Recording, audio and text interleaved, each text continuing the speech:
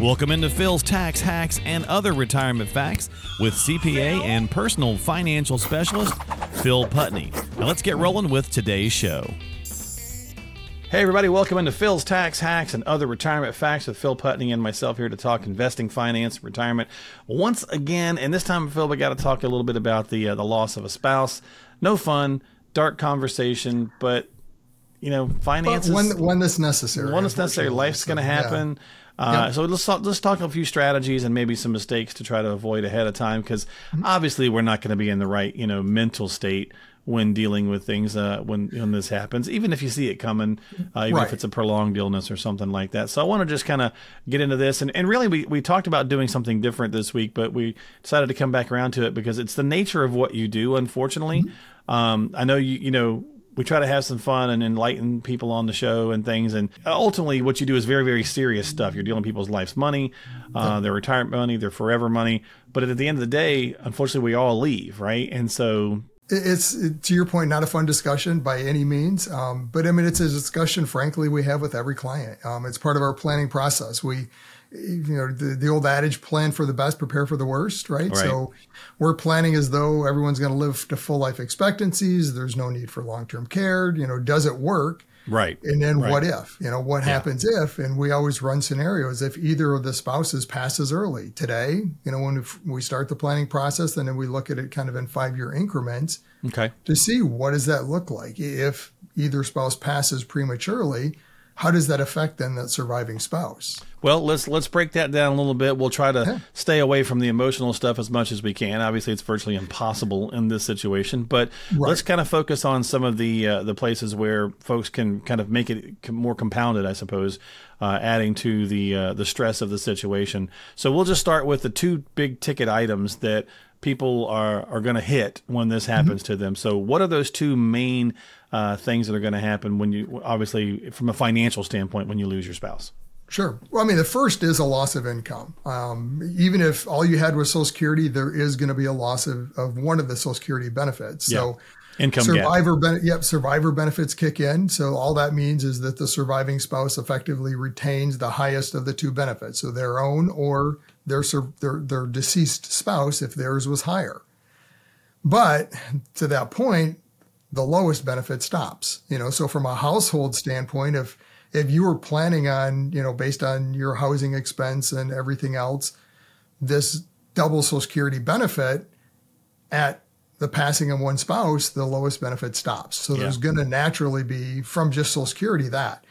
I mean, the other thing would be a pension. If you are one of the fortunate individuals that still has a pension, maybe it was grandfathered, in and kind of frozen, but you've now had that pension into retirement.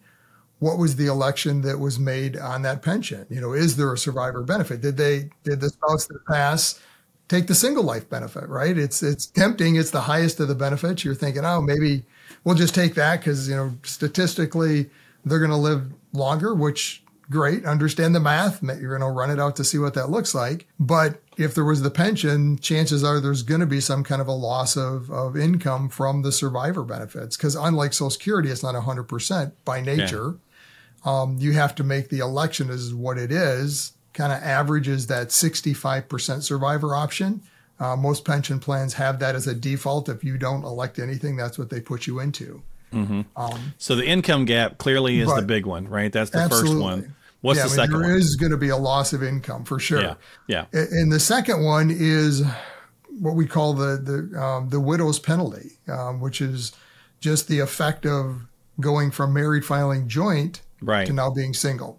And that's the one, Phil, that catches people off guard, right? Because especially if you had the great fortune of being married a long time, if you're married 30, 40 years or more, and you're used to it. Yeah. And now all of a sudden you get bumped into that higher single filer. Well, and the reality is what happens is the brackets for a single are the same from a percentage standpoint as a married, right? Same tax brackets percentage wise, but the brackets are smaller. And right now it's basically half. The money brackets. The money brackets, right. So to enter the 12%, or exit the 12% bracket, it's around, call it 80,000 for a married couple. For a single, it's half that.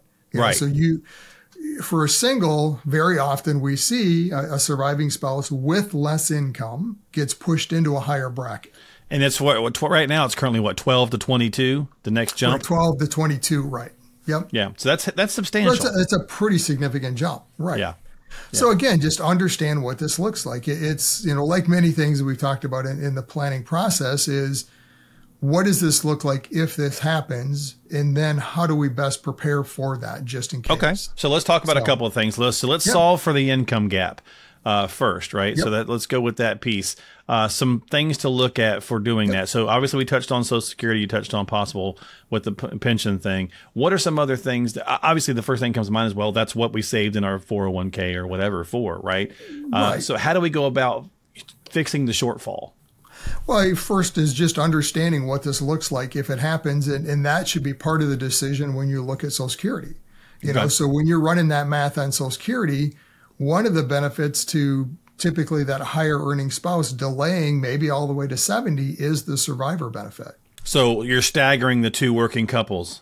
Right. Look at what that looks like. Maybe it makes sense for that higher earning spouse to wait till 70 so they can grow one of the benefits so that whoever the surviving spouse is has this higher benefit to help minimize that income gap.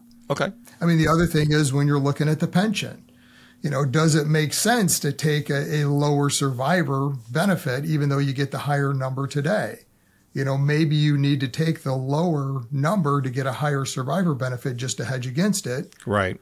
Or maybe you do take the higher number, but then use that difference to buy life insurance. And that's kind of the other avenue to help fill the gap is purchasing life insurance so that when one of the spouse passes, then there is this death benefit that can come in, be invested to help make up that income loss. And a lot of times we think about life insurance as the kind of go-to, especially when we're in our 30s or 40s and we still got our younger kids at home and, yada, yada. But it could still be the same kind of strategy for seniors or retirees as well. Oh, absolutely. I mean, common misconception is that, I'm in retirement. I don't need life insurance. Kids are all graduated from college. I'm retired, so it's not like we're trying to replace my salary. Well, you're right. You don't have those two common scenarios that you would buy life insurance for. But that's the point of running a scenario to say, okay, what does it look like for your surviving spouse if you were to pass today? Yeah, for sure. Are they going to have an income gap? For sure from Social Security alone. But how much of a gap is there? Now they're going to be in a higher bracket. How do we help hedge against that? Because now their expenses are higher because of that higher tax cost. Okay. And then some other strategies, obviously another one that's obviously very popular that people, will just drop the A word, right? Which is annuities. Some people go, they love them, they hate them, they don't want to talk about them. They're the greatest thing since sliced bread. Whatever kind of place you find yourself in, it's still something to at least talk with your professional about. Is it a strategy that makes sense? Right. If you have an income stream, a guaranteed lifetime income annuity, that has a survivor benefit, and that's the catch, because you can have the one spouse could have taken their IRA, put it into an income annuity for their life. But if they didn't elect a survivor option, it leaves the surviving spouse in a very similar scenario. Yeah. So again, an annuity, it's another stream of income that if was elected and there was the right survivor benefit up front, it could make sense. At the end of the day, it really just comes down to understanding what this looks like. But putting a plan in place ahead of time while you're both still here is the important part, so that when the inevitable happens, right, you're easily just, you're no longer here, let's just say, because typically the numbers are what they are. Typically us guys pass away first, then our spouse, our loved one is able to go to the advisor and go, great, here's all the pieces, here's the things that we've got. I'm good, or whatever the case is, I'm going to be okay. That stress comes off the table from that aspect so that you can, rightfully mourn. I think I might have shared on here before. I can't remember, but the lady my wife and I bought this house from, she lost her husband unexpectedly and they didn't have a plan. And one of the things that stuck with me when she told me that was that she told me some of the things as we were breaking stuff down for the house and she was around and she was very, very cool and very helpful, was that she spent 3 years getting everything in order, cleaning up the house, financially getting things in order, getting the actual environment cleaned up, and never got a chance to mourn her husband. So she went right from the loss to right into fix it mode, I guess. Fix up, yep. And never really got to properly mourn the man. So that kind of stuck with me, right? Right. Well, and that's the importance of looking at this ahead of time. At least there's a plan. You're not making decisions in a very emotional state, which the more we can do to help have a plan in place so that you know that when or if that happens, you're okay. You can mourn your loss of your loved one, do what you need to do and kind of get things positioned right, knowing that the assets are there, my plan's in place, it's going to work. So, and not making those rush, snap, or scary decisions when you're not in the right You're not in the right frame space. of mind at that point. Okay, so let's assume that we've taken care of the spouse. We've got the plan taken care of. So let's look at the next steps here. We want to focus on, as we're getting the planning strategy put in place, what do we want to do for the kids or the grandkids? So I only have the one daughter, so it's going to be pretty easy to kind of decide what happens with our stuff, but everybody's situation is a little different. What are some common mistakes that people step into here? Well, I mean, when there's a passing of one of the spouses, it's time to revisit all the different beneficiary designations and that estate plan. Okay. What does that look like? Because now it's not a surviving spouse that things would go to. It's to the kids. And do you want, depending on ages and, their financial wherewithal, do you want them inheriting a large sum of money at that point? Right. I mean, it's something to revisit again. Last week on the show, we talked about RMDs, Phil. And this changes here as well. So they've changed the rules there, right? If you're leaving your children, let's say, let's just say there's only one of you left, right? And now you're passing, and you're not leaving it to your spouse, you're leaving it to a child, your kid. They've changed the rules on that, on how they get this inheritance. From an IRA standpoint. I mean, they have 10 years basically to take the money out, so they can no longer stretch it out over their lifetime. Yeah. So the tax side of the equation is a big piece of this. And, we were talking about the surviving spouse and having a higher tax bracket. Mm-hmm. I mean, that's something to understand too. And frankly, part of the process we look at in doing Roth conversions, because if we can have money converted into a Roth IRA before that spouse passes, again, remember the brackets are wider, so we can convert more at a lower bracket so that when or if that happens, that surviving spouse doesn't have this big tax burden. Because if it's in a Roth IRA, Roth distributions are tax-free. So it's outside the equation. You don't have to worry about it. Same thing goes then for the kids, right? If you both have now passed and there's money in a Roth IRA, granted, they still have to take it over 10 years, but it's not taxable. So it doesn't pass this huge tax burden onto them. You're being tax efficient for them. So clearly that's the main one most of us think about. And I think the other one that gets lost in it sometimes it's just the communication of your desires and wishes, because a lot of people will just go down the will route, right? So it's like, well, just remember that you will go through probate if it's just a will. And if you don't want that, then it may be worth talking about something like a trust. And I know that people kind of go back and forth on that. As a CPA and a personal financial specialist, Phil, what's your take on that from I guess the estate planning side of things? Because it's not just for the uber rich. We've talked about that many times here on the show. It can be a valuable tool for people, but you need to find out at least. Yeah, I mean, a trust really comes down to control is what it is. I mean, if you want to maintain control of an asset after you've passed, because you have concerns, for the ability of your kids to manage finances, or, whatever it is, their age, or maybe it's just privacy, or if it goes to grandkids, or privacy, that's another concern. But trust, again, I think are one of those things that frankly are probably oversold. Okay. If you're not concerned with when the kids get the money or the grandkids get the money, you don't need a trust for IRAs, 401ks, those type of accounts, annuities, life insurance, all your beneficiary designations govern. And actually, kind of in the order of things, that happens first. It doesn't matter. So you can have a trust that says the IRA goes to the kids, but unless that beneficiary designation says that, doesn't matter. So it trumps the will, but it trumps the trust too? Right. Okay. So the only way that a trust doesn't even come into play unless it's named. So the only way for that IRA to go through the trust is you have to name the trust as beneficiary. Then the trust now governs how that asset gets distributed. And that's often people go through all this process and setting up a trust and doing this and then never fund it. Nothing ends up there. So it's an empty shell with a bunch of rules that means nothing. Wow. Okay, great point. Great tip. And they think, I set the trust up, I'm good. And they're really not, because they haven't taken that final step to get it there. That's a great point, right? So, and that's what we try to hopefully share on the show is the little things that we hear or we see as laypersons, right? We don't really truly understand them. So to your point, okay, this guy, I got set up with this guy. He's got me a trust, or the gal, whatever. They've got me into a trust. we're golden, and maybe they've missed that crucial piece. So great point. Yeah. So understand why you have the trust, right? In today's day and age, I mean, through beneficiary designations, transfer on death or TOD, you can have on non-retirement type accounts, which basically puts a beneficiary designation on that. Most bank accounts, you can even do that today. And then at least in Michigan, you'd have to check in your state if you're out of Michigan. But for real estate, we can use what's called a ladybird deed. Okay. Which effectively puts a beneficiary on real estate. So those are kind of the big three items that people are generally worried about. You can keep all of those outside of probate. They never enter that probate step because the beneficiary designation trumps and kicks in. So again, just understand why you have it, right? And does it really make sense? The other side of a trust that is often overlooked, even by the attorneys, because they don't understand the tax side of it, is taxes. So taxes for a trust, I mean, it's a separate taxable entity. Once you've passed, that trust pays tax. The downside of a trust is that it reaches the 37% bracket, the top marginal bracket, at $15,000 of income. Oh, wow. So a married couple, you're talking about $500,000 before you get there, right? Trust, no, 15 grand. So be very, very careful from a tax standpoint, what ends up in the trust.